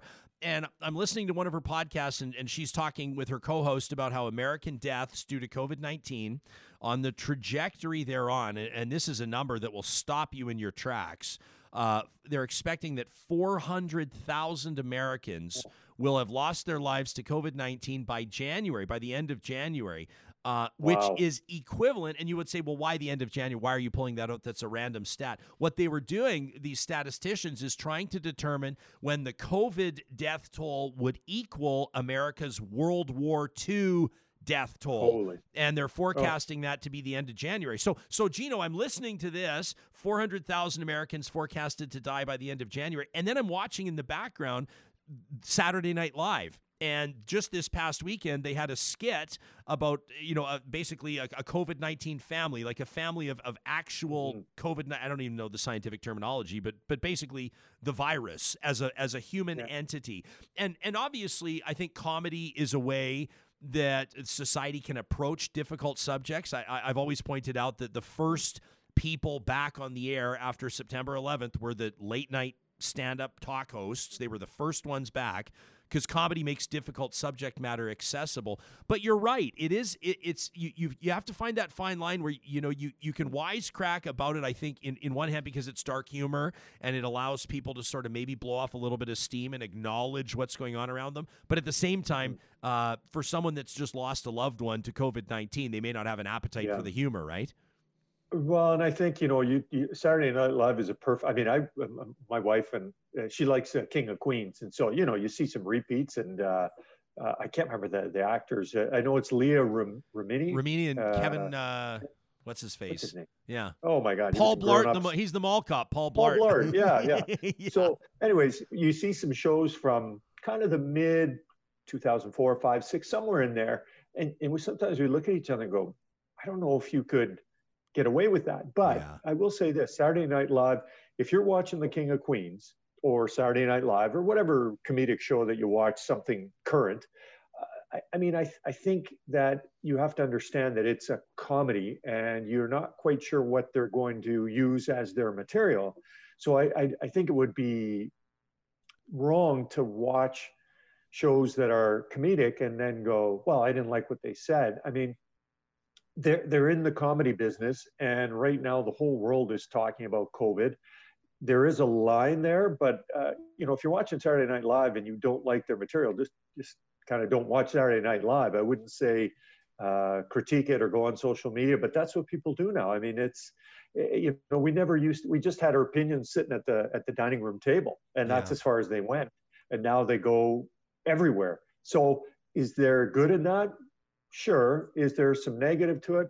I would have to say so as well. Yeah, Gene, you can see afterward. One of the cool things when we post our broadcast, so we're streaming live at YouTube, but later when you post it, you can still see the live comments. So if you get a chance, if you feel like stroking, I know you're a humble guy, but if you want to stroke the old ego today, you can go back and you can read all the comments. People are like in all caps, like screaming, "The Prince of Puns," and Gino, Peter, the pun master himself. Cam Tate, our buddy Tater's watching right now, wants me to say hi to you. Cam. Marco says, "Here we are, the most controversial guest of all time on Real Talk, Gene Principe." Gino, how are you? How are you? He might be right. How are you preparing for this? Because I mean, obviously these players. What a topsy-turvy wrap-up to last season. I think, quite frankly, everybody in Edmonton hit it out of the park with the bubble, and a lot of credit, obviously, to the National Hockey League and Oilers Entertainment Group. And we see the Tampa Bay Lightning raise their second cup, and I think after looking to avenge maybe the year before, and then now all of a sudden we're back at it. October felt a little strange. No hockey. Yeah. Preseason wise, how are you? So a shortened season, an all Canadian division. I mean, how are you wrapping your mind around what we're going to see here? Yeah, I think it's going to be great. And I think one of the things that the Oilers, every NHL team that was in the bubble, whether it be Edmonton or Toronto back in the summer, I mean, the camp was short, and they had half of March, April, May, June, part of July, almost 5 months off, 4 to 5 months. And it was a very quick camp, and boom, they were up and running. And so I like the idea that it'll be similar to that again. And I think, as you know, Ryan, and back in the old days, the 70s, 80s, 60s, the old story guys would go to camp, get themselves in shape. Well, these guys are in great shape before they get to camp, and then they just iron out little idiosyncrasies that they want to get straight before the season begins. I'm really excited. I mean, the summer was fantastic, but it was strange going to the rink when it was plus 28, and we had a beautiful summer here. I remember one day. It was like plus 33, and I was headed to the rink. I'm like, wait a minute. Okay, maybe in June, if I'm in Tampa Bay covering the Stanley Cup final, that makes some sense. But in Edmonton, it feels a bit strange to be covering hockey in July and August and into September. But it was wonderful. And I think most importantly that it was safe. And we got through a long stretch in 2 Canadian cities, and nothing, bad happened. There were some injuries which happened in hockey, but there wasn't any kind of outbreak and a bunch of tests that were positive to COVID. So that was fantastic. Then we all go home when we're supposed to be in the rink. And now we await the start in January. So I think it's going to be great. And I think the Oilers, as the team and the city where you work in, there's lots of excitement, always uncertainty. But when you got Connor and Leon, there's a sense that some greatness could occur, not only for those two, but for the team. So I'm looking forward to things getting kind of ironed out and get all the details, not just sort of the proposed details. And then all Canadian, I mean, who would have thunk it that this would be the case? It's not official, but I assume that will soon become official as soon as we know dates and schedule. And it'll be great. We get to see all Canadian division, and we get to kind of hang out within our own country, which is, probably pretty safe right now instead of going back and forth. So I'm really looking forward to it. Yeah, and just, I mean, something different. Some people are saying that they hate the idea. I think it's going to be interesting and different. I don't know, someone's describing it as gimmicky. I don't know about that. I think it's more pragmatic. On a side note, one of the cool things that we can do here in a live broadcast, Gene, is go back and circle back. And we're getting some really interesting comments on dark humor and whether or not the Prince of Puns can reference COVID in your openers and things like that. And interesting to hear from Lauren, who says dark humor is so important as a coping mechanism. I happen to know Lauren served Edmonton as district fire chief for many years. And how about this? This puts you in rarefied air. Listener here says, this is Scott, says, hey, Shakespeare himself would put comedy the next scene after the death of a character to break the tension. So there you have it. Yeah. Even the bard. I don't know. Did Shakespeare have a boss though? Yeah, that's right. Yeah. I mean, that's the thing, right? Like I love the idea. I mean, I think that when people are tuning into a hockey game or a sports event, they want entertainment. I think by now, good, bad, or indifferent, people sort of know what I try to bring. But yeah, it'll be different because, you know, how do you make comments about something that could cost the U.S. 400,000 lives in the next, you know, not in the next, but by the time the next 6 weeks are through. So I think it'll be important to have layers so that you pass stuff through people, so that they can kind of go, you know what, I think that's probably not safe. So I think I'll just try and stick to some of the old material, talking about players, maybe names, you know, that kind of stuff. And we'll just have to see how COVID goes. But I'll just be happy to be talking about hockey, whether it's with kidding.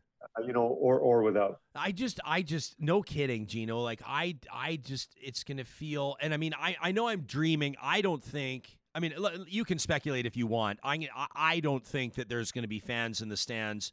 And this is not based on anything. I don't have inside track on anything. I've not talked to anybody. I'm just guessing.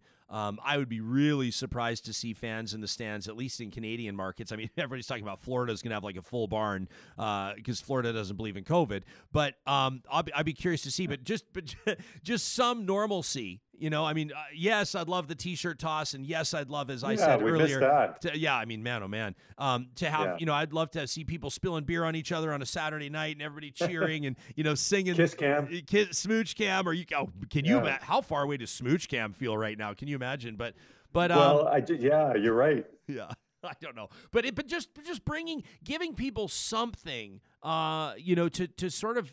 You know, everybody right now, I don't want to say stuck in a rut because I'm so proud of how people have been so resilient, but like people are going nuts at home, and people, you know, having something like sport to either unite or in a fun way to divide us, I think is so important.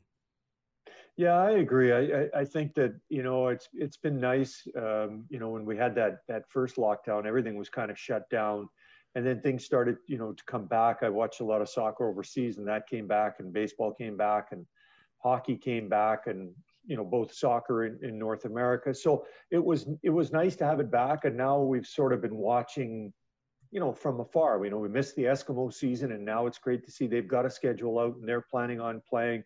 But we need something, I think, that you can kind of call your own, whether you're an Oilers fan or you're a fan of the Canucks, or, you know, pick a team, pick a squad that you support, and, you know, in many cases have supported much or all of your life. So I don't think, and I do agree with you, like I think getting fans in for this 56 game set will be really, really difficult. Going back to what you were talking about, we'll have to see how the vaccine gets sort of passed out, how effective it is, if it is 95%, and, you know, maybe there will be a small sample size as we work our way through from, you know, maybe in April they can try something and have 2,000 fans at Rogers Place. But I'm like you, I don't have any inside information. All we have is the idea that for now there will not be fans. But I kind of liked during the summer, fans were having their own sort of little parties, and they'll have to be very little, especially with this latest COVID numbers. But just having a chance to cheer for your favorite squad. I mean, I think that in itself is appealing and soothing to those of us that have been stuck inside or been dealing with people who aren't feeling well, and just been dealing with, hey, listen, lots of bad news, unfortunately. Yeah. So true. Gene Principe is our guest, NHL host and reporter for Sportsnet. More with Gene in just a second. I'm curious for his predictions on how Canadian teams are going to fare this year. Wanted to remind you that we're on air right now, thanks in part to the work of the team at Westworld Computers for more than 40 years. This family-owned business has been providing sales and service through that Apple lineup to customers in and around Vancouver, Edmonton, Calgary, proudly Western Canadian based, and the big thing for them is their personal relationships. So we're talking on the sales side, whether it's a new iPhone that you're looking for, or maybe you need service on your desktop, on your iMac, or maybe you're looking to overhaul your entire office, your creative space, whatever the case may be. They can help you dream it up and execute it. Give Daryl and his team a call at Westworld Computers. You'll find the link there under the sponsors tab at ryanjesperson.com. We're also very grateful to have our hashtag powered by Park Power. Park Power is your friendly local utilities provider offering internet, electricity and natural gas in Alberta. So you got to pay for that. You got to pay somebody. Why not pay the company that's owned locally, employing local people, including in customer service in their call centers, and giving back their profit sharing with nonprofits, with charities here in the province of Alberta. You'll find them at parkpower.ca and on every social media platform, including TikTok. Is your current power provider on TikTok? Why not? Park Power, of course, powers the Real Talk RJ hashtag as we welcome back to the show NHL host, analyst, reporter with Sportsnet, Gene Principe. You can follow him on Twitter at Gene Principe. And Gene, taking a look at our hashtag, this is a compliment from Terry, sort of in an underhanded way. She says, I've been forced to watch a lot of hockey, and I've always looked forward to Gene Principe and his silly jokes. What a treat to hear him this morning on Real Talk. So there you go. Terry's been forced to watch, but you make it much less painful. That's funny. Well, speaking of painful, I know my family's about ready for me to go back to work because they're really my only audience that I have. So I think they're getting tired of it, but they're a great test audience to see if, you know, the bigger the groan, the more likely I'm going to use it. There you go. So So I'm really looking forward to it. I mean, you know, you've got this avenue that just kind of spruces up your day, right? And you're so involved with people, and that's one of the things that we're able to do. Is I don't want to overstate, make a difference in people's lives, but we are part of people's lives if they watch Real Talk, if they tune into the Oilers on Sportsnet, and it's great. I love that. I love being a part of it. Yeah, well, you bring joy to people, Gino. Are you, by the way, just, and I'm not going to keep circling back on this, but I just so do you have like the worst dad jokes of all time? Like, I mean, the best is what I mean, but like the worst? Yeah, well, you know, I definitely try and react and respond to things that I, you know, see and hear. And, you know, it all started real quick back in, you know, in 06, after the Oilers Cup run to Game 7. And the next year was just unfortunately not a very good year for them. And I remember the last 20 games, they only won 2 games. And I was kind of like, you know, I'm born and raised in Edmonton and not on TV, but off TV. I'm an Oilers fan. And I was like, boy, this is difficult, right? Fans are down. And so I thought, I don't need to hit them with, you know, lost 5 in a row and their goals against average is this, and they've got 1 power play goal in their last 30 attempts. I said, let's try and find something uplifting and positive, and, you know, then slowly got involved with sort of being entertaining or trying to be entertaining. And then, you know, I'm like the kid in class that talks too much. And then every once in a while the boss says, /teacher says, you know, just go sit over there for a little bit and quiet down. And I do. And then you come back up. So yeah, it's been lots of great people and lots of great support from people in the, you know, basically on Twitter, social media, in person, because I think if everything was negative about my work, you kind of might go, maybe this isn't working. But, you know, you get good, you get bad, you get those in the middle. And so I'm happy to keep doing what I'm doing as long as I can. Yeah, no kidding. Well, I hope that you're doing it forever. So let's take a look at the landscape across Canada. Some interesting, I think Vancouver retooled rather quickly. They've got a Stanley Cup winning goaltender now in Braden Holtby. Elias Pettersson looks like maybe the second coming of Marcus Naslund in a certain context. Vancouver's looking strong. Quinn Hughes on the blue line, unbelievable. Yeah. Edmonton, we've talked about Edmonton. You know, the top 2 scorers in the league, arguably the 2 best players in the league, at least 2 of the top 5. You know, Calgary's got its own challenges, but Calgary can also prove to be a bit of a wild card. Toronto always has high expectations. Winnipeg, I think, has failed to meet expectations over the past couple of years, and you could probably say that their window's closing a little bit with leadership like, you know, like Blake Wheeler and some of their more aging veterans. Montreal's got a rabid fan base, of course, but I would suggest that they're probably not close at this point to a Stanley Cup. What observations are you making taking a look at Canadian teams? And I mean, geez, how cool is it going to be to see them playing each other so often? But who do you think emerges on top out of Canada's teams this year? You know, and people might say it's because I live here and I cover them, but I think Edmonton's going to be really close to the top. I mean, they were the top Canadian team last year before the pause, and we're, you know, who knows what would have happened. We know what did happen in the qualifying round with Chicago. But I think with Connor and Leon a year older, and I think, you know, also a year better, I like what Ken Holland has done with the team. He's kind of tinkered, and with the loss of Clefbaum, we believe well, let's just say he's out for the year. We don't know, but anything less will be great. And they've added Tyson Barrie. I just want to There we go. Sorry, having a little technical issue there. They've added Tyson Barrie, and I think Edmonton will be fine. Lots of people are worried about their goaltending. Their goaltending was actually quite good during the regular season, and those 4 games during the qualifying round, Ryan. I don't know how much you put into that. You have to put some into that. You can't just wash it away. But I also don't think you want to react and not overreact. I love the idea of seeing guys like Austin Matthews and Mitch Marner on a regular basis. I like the fact that the Battle of Alberta, which really got spruced up last year, will have even more meetings. The situation with Vancouver, I mean, that's really going to be sort of beautiful hockey, I think, because of those players you mentioned on the Canucks and the players that the Oilers have.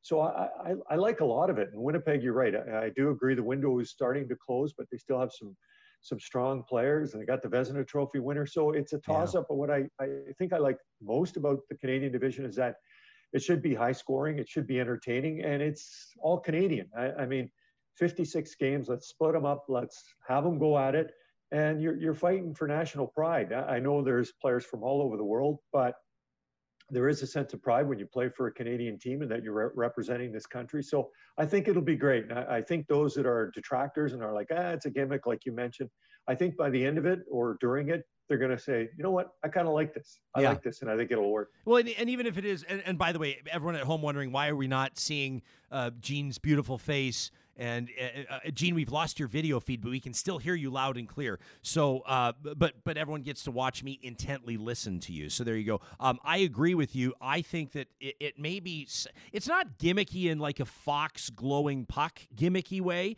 It's pragmatic. It's pragmatic in the sense that if you want hockey, these are some of the things that we're going to have to do. And it's not going to be forever. So I'm looking forward to it. Gene, it's 10 o'clock. We promised that we'd let you go, and I've got to get to our next guest, but I'm so grateful to have you here making your debut. You know I'm a huge fan of yours, and I look forward to the next time that we can see our paths cross in person, my man. Yeah, I look forward to it. When it comes to puns, I'll just keep trying. Jesperson. There you go. Hey, buddy. Yeah, thanks, pal. That's the great Gene Principe, the Prince of Puns, as they call him. Let me tell you a little story. This is going to make us late into the news headlines, but there's really not such a thing here because we don't really have any rules anymore, do we? We can get to the news when we get to the news. So I'll get to the news when I get to the news because I want to tell you this story about Gene Principe, and I wouldn't have told it when he was here because it might make him blush. But I get so I start my television career down in Red Deer, Alberta, and I'm employed at that time for City TV, which was owned at the time by Chum Broadcasting out of Toronto. Not exactly huge in the hockey market, but they would soon be acquired. We were acquired by CTV Globe Media, then by Rogers. Okay, there were some sales transitions. You're going, what's the point here? Well, Rogers, of course, then went out and secured the big NHL broadcast, right? That big 12-year deal worth more than, I think it was $6 billion, something like that. And now you look to Rogers as your home of National League hockey, right? Sportsnet, your home of hockey. That's why everybody watches Gene. He's got such a huge audience. But at the time, City TV was not a big player when it came to Oilers hockey. Still had a sports department, stuff like that. So I get tapped on the shoulder this one day, and I'm down in Red Deer. I'm like a cub reporter. I'm a videographer, so I'm shooting my own stuff, carrying my own tripod, batteries, cameras, microphones.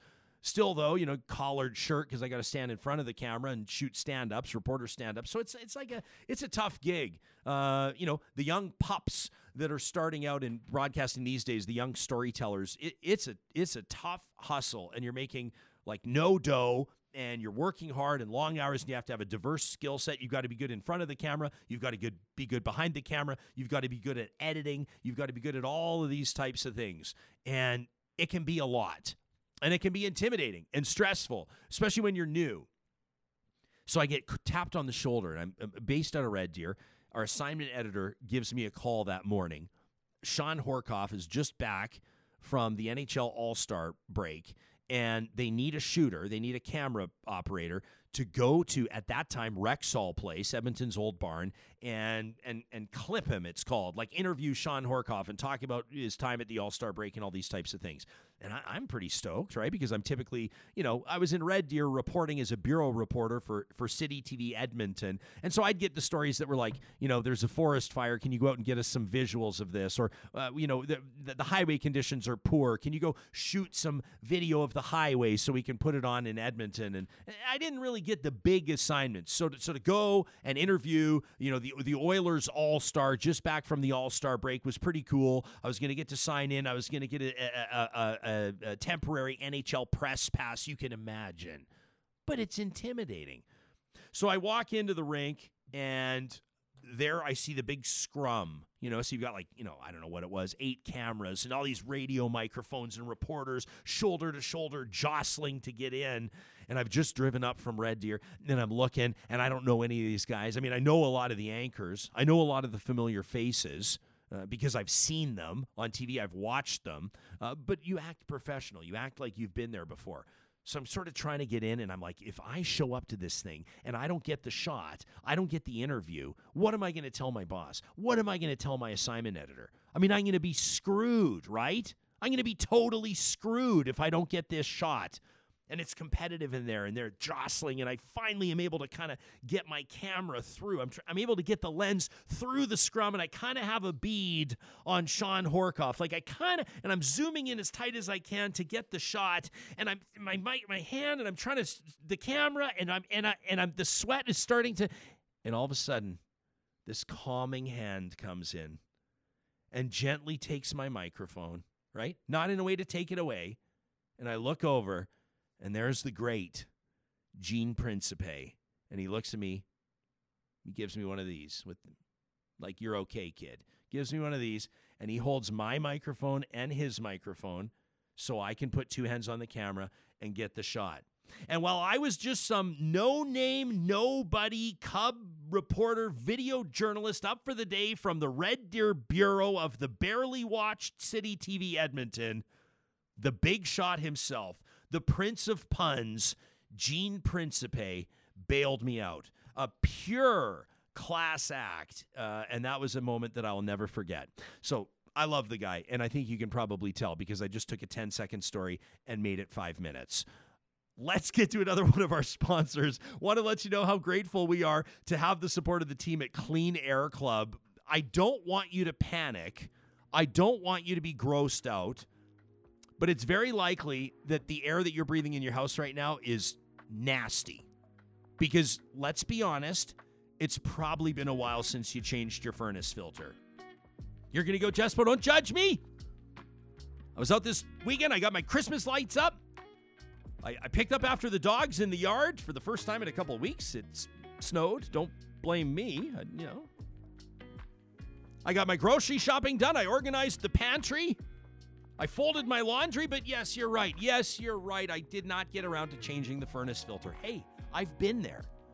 As a matter of fact, I was just kind of describing my weekend in some sort of a weird self-congratulatory way. My point is just that sometimes we don't get to everything on our to-do list, and sometimes the things that are really important, like clean air, get set aside. Well, at cleanairclub.ca, they've got you covered. All you do, you go, you sign up right now. I love when you leave us the comments. People are going, every single day they hear this, they go, I'm literally signing up right now. Do yourself a favor. They've got you covered. You send them the size of the filter you need. It's written right on the filter, and then they're going to develop a schedule for you. You don't even have to, I know most of us, I hope all of us, trying to limit our in-person shopping right now. They're going to pick up your furnace filters, drop them off at your house. Plus, there's a local gift, from a local artisan that they include that they're really proud to do. It's a local company providing local service. You know what I like about this? cleanairclub.ca. That, furnace filters are stupidly easy to change. You just never have one. So easy. They just slide right out. It's and they're always disgusting when you pull them out. They're so gross when you pull them out. And you know what? Yeah, I always treat it like biohazard. Like when I pull it out, because then I feel like I need to put it in a bag as soon as I take it out, or else I'm gonna get this lint everywhere. Yes. Yeah. And then you know what I can't. And we're doing this to people right now. We're grossing people out right now. But hey, it's your air, not mine. Don't get mad at me. I'm not judging you. I'm just saying when you pull it out and you look at it, and then you think all of the air that was circulating in our home has been circulating through this thing for the last month. Anyway, cleanairclub.ca. There you have it. So a 10-second story into 5 minutes, a 30-second commercial in 3 minutes.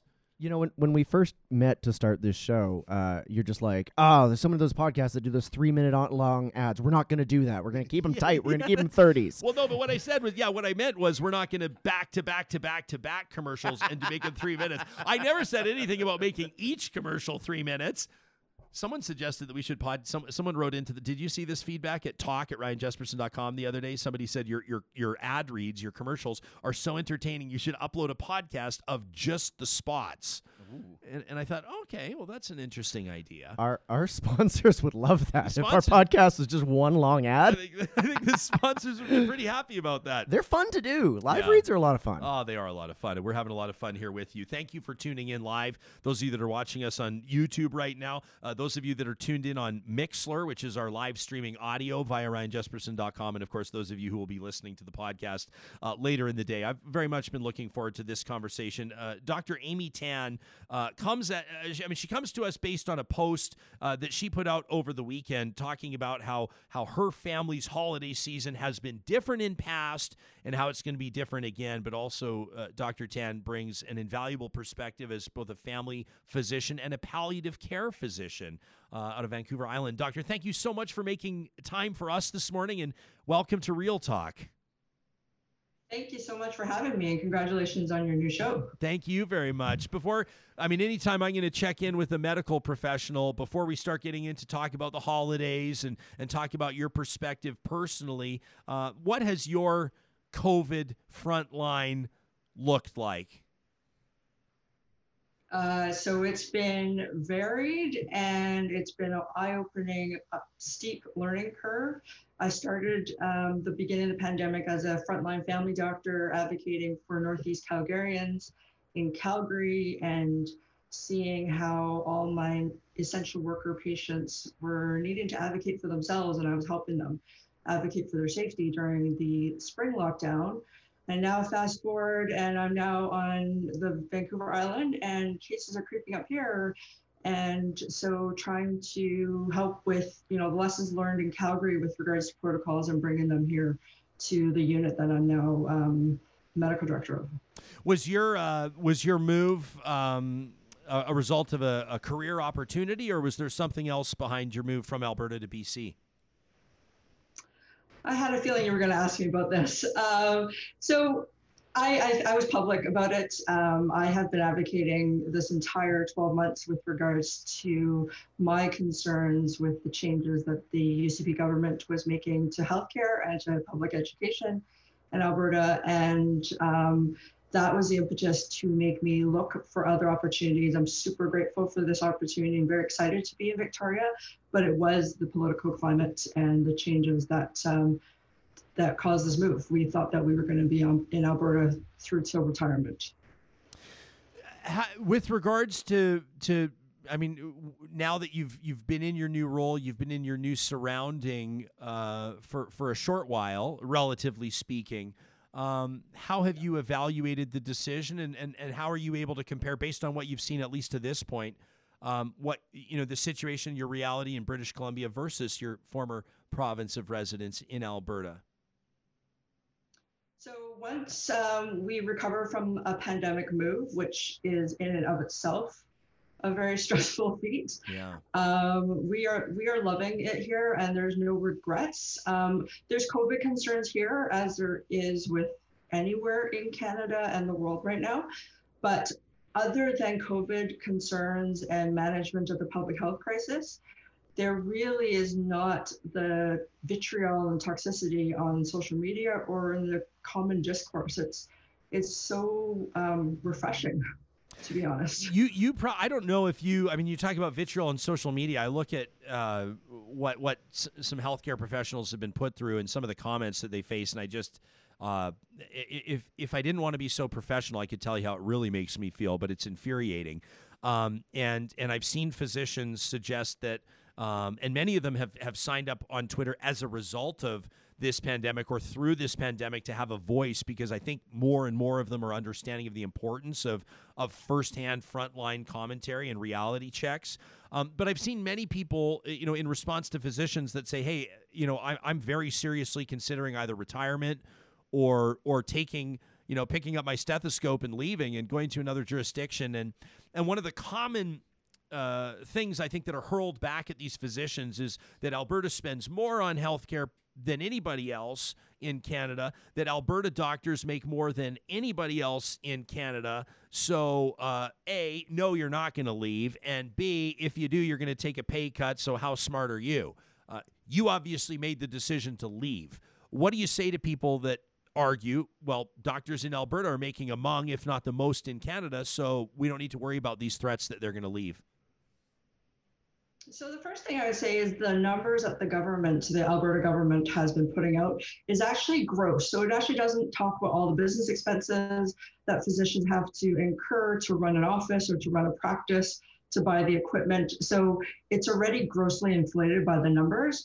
But even on a, province to province basis, there's other things other than your bottom line take home paycheck. There is whether or not you feel valued, whether or not you feel that there's certainty in the public health system, whether or not you feel that you can actually spend your day doing what you love, which is patient care directly, rather than having to go on Twitter and really try to expose the concerns that you have about how this is going to impact patient care, and seeing honestly the suffering that government decisions makes was too hard for me.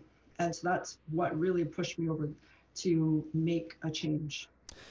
Doctor, I want to first of all clarify to our audience, and I can be really guilty of this sometimes. Didn't bring you on to talk about your move from Alberta to BC. Didn't bring you on to talk about trolls on social media. And we're about halfway through our allotted time here, or the time that we've asked you for. Obviously, you've got a lot on your plate right now. So let me focus our conversation. I think that context is important. But I was so moved by a piece, and because I didn't know about your personal history, and why would I, and why would other people that have read your essay at amytanmd.medium.com. Christmas will be different this year, and it'll be okay. I thought this was going to be a family care physician, a palliative care physician, talking about how our tight family units can gather and we can be on Zoom and we can be grateful. But wow, 18 years ago, you as a newlywed saw your entire world turned upside down right around the holiday season. As a matter of fact, 18 years ago, a couple of weeks ago.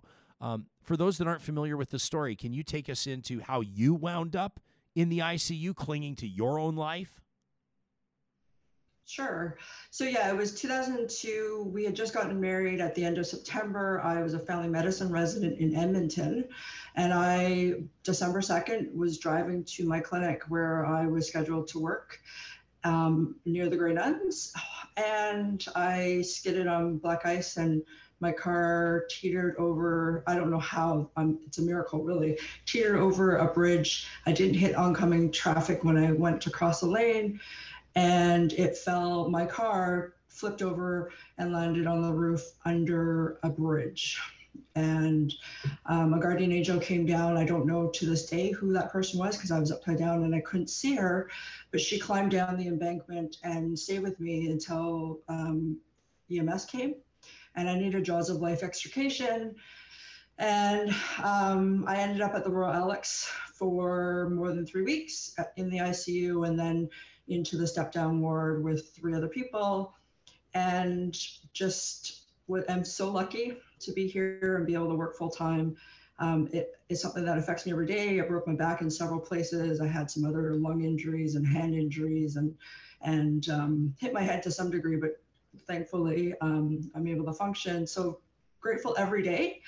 But what really got me to write this piece was when I was on national television, because I've been advocating for safety interventions and protocols with regards to COVID-19 and talking about masks, and part of the group Masks for Canada.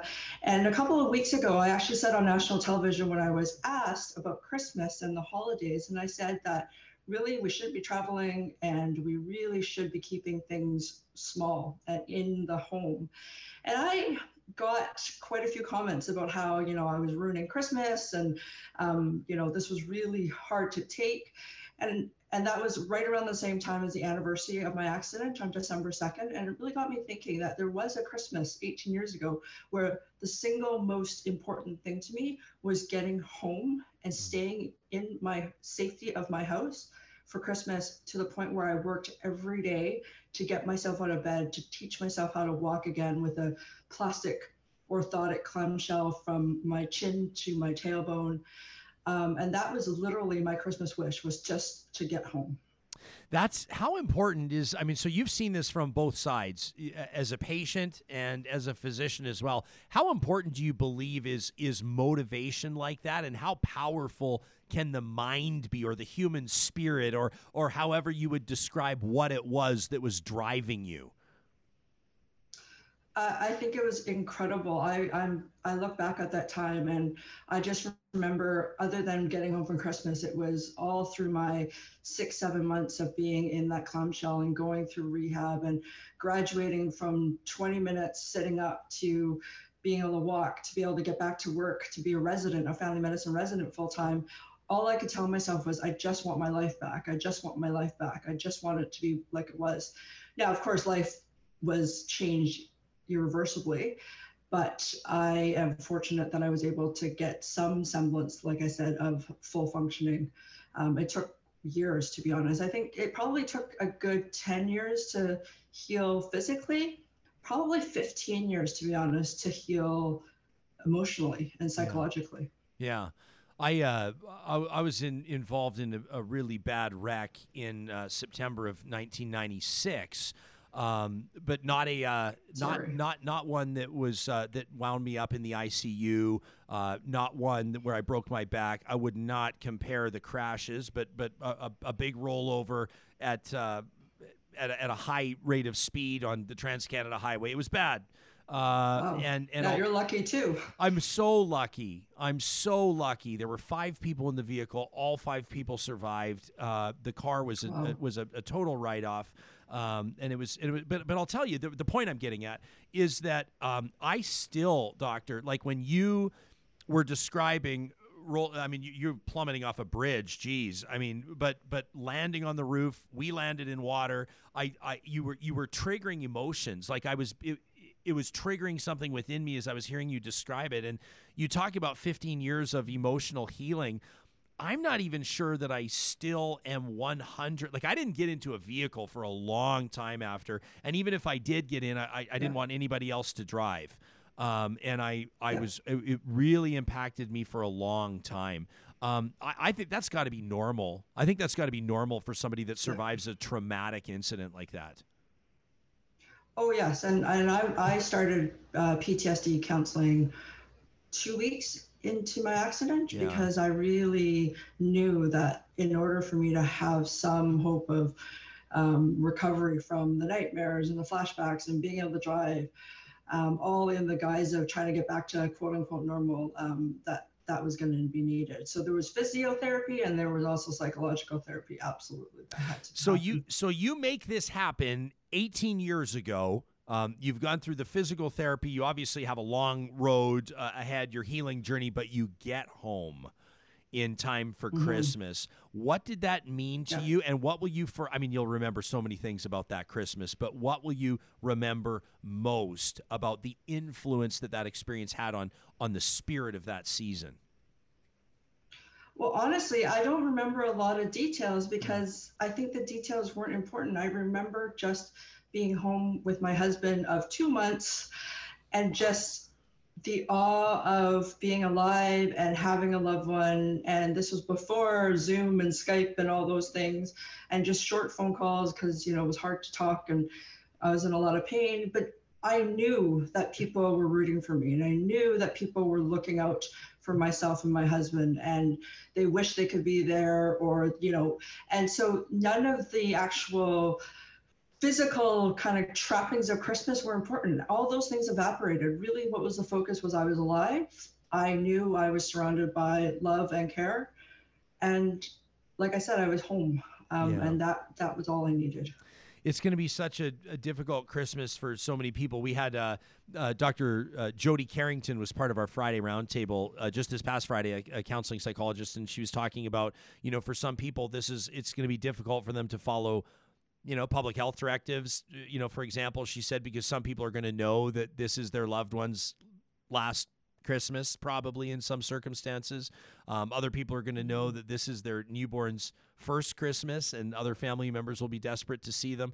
There are opportunities for family reconciliation. So many factors at play that the holidays facilitate that are going to be made more difficult now, and it's going to be difficult for people to I think, wrap their minds around maybe the longer term effects of what this holiday season, what people will remember. In the context of what you're talking about and your experience 18 years ago and your experience as a physician now, and by the way, what a rich perspective you have. Might be a weird word to use, but what a deep and meaningful perspective you have as a palliative care physician as well. That requires such sensitivity, that requires such a wonderful bedside manner. What's your encouragement to the Canadians that are either watching or listening to this live now, that are going to be listening later on the podcast? Some of them maybe with tears in their eyes because they're thinking about their own family holiday and what they had hoped to happen and how that's not going to happen or how it's going to be different. What's the takeaway that you want to put in front of people? So I was actually on call and working the last 2 Christmases in hospice. And I would say that Christmas really is about love and the feelings. And, everybody says everybody's kinder around the Christmas season. We don't need just the Christmas season to be kind to each other or to have a quote unquote excuse to show each other what they mean to us. And I think the combination of the lessons I get the privilege of learning every day from my patients in hospice as they reflect on their life, and the experience I went through 18 years ago really reminds me that we should be reaching out at any time to express thanks and appreciation. And we don't need a day. We don't need a season to remind us of that. And I would say to Canadians, yes, there are absolute traditions, but we can defer those traditions. We can connect virtually right now, because if the traditions and the gathering is important, those can come as long as everybody stays healthy. And for those who are really close to the end, like my patients who are in hospice this year, there are visitor, guidelines to enable that type of visiting. But for the most part, we're talking the majority of Canadians, the celebration in person with all of the things that make for great photos can happen when this public health crisis is over. But we can still distill the holidays to those essential feelings and express them virtually right now. Dr. Amy Tan, our guest. Doctor, bit of a curveball here because we always want to leave room for audience questions, audience feedback, and this is, I think, a very fair question. You can get into it as much as you like or not. From Greg, who's watching this morning on YouTube, he says, I'd be really curious to know what Dr. Tan thinks about the assisted dying bill now that's in front of the Senate. He's talking about C7. It's expected that the Senate will probably make pretty significant changes to this before it goes back to the House.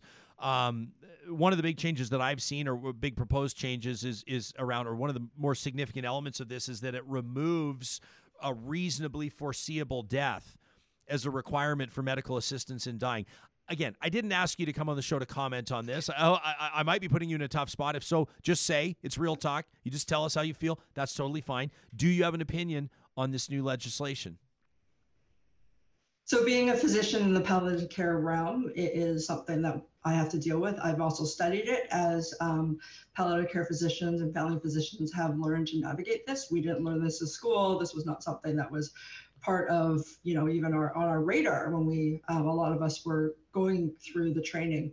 So what I would say with regards to removing that is there needs to be ensured processes in place to ensure that people are not being exploited or taken advantage of or coerced to make such decision. If somebody makes that decision of full competent mind, that is one thing, and full autonomy needs to be ensured. So I think, you need to look at it from both sides and be able to protect on both sides, both the person's autonomy to make the decision that's right for them, and only one person can walk in one person's shoes and absolutely make that decision. But the other side, you have to make sure that there's no exploitation or taking advantage or elder abuse that could happen with this. Yeah, I think that's a pretty reasonable comment on it.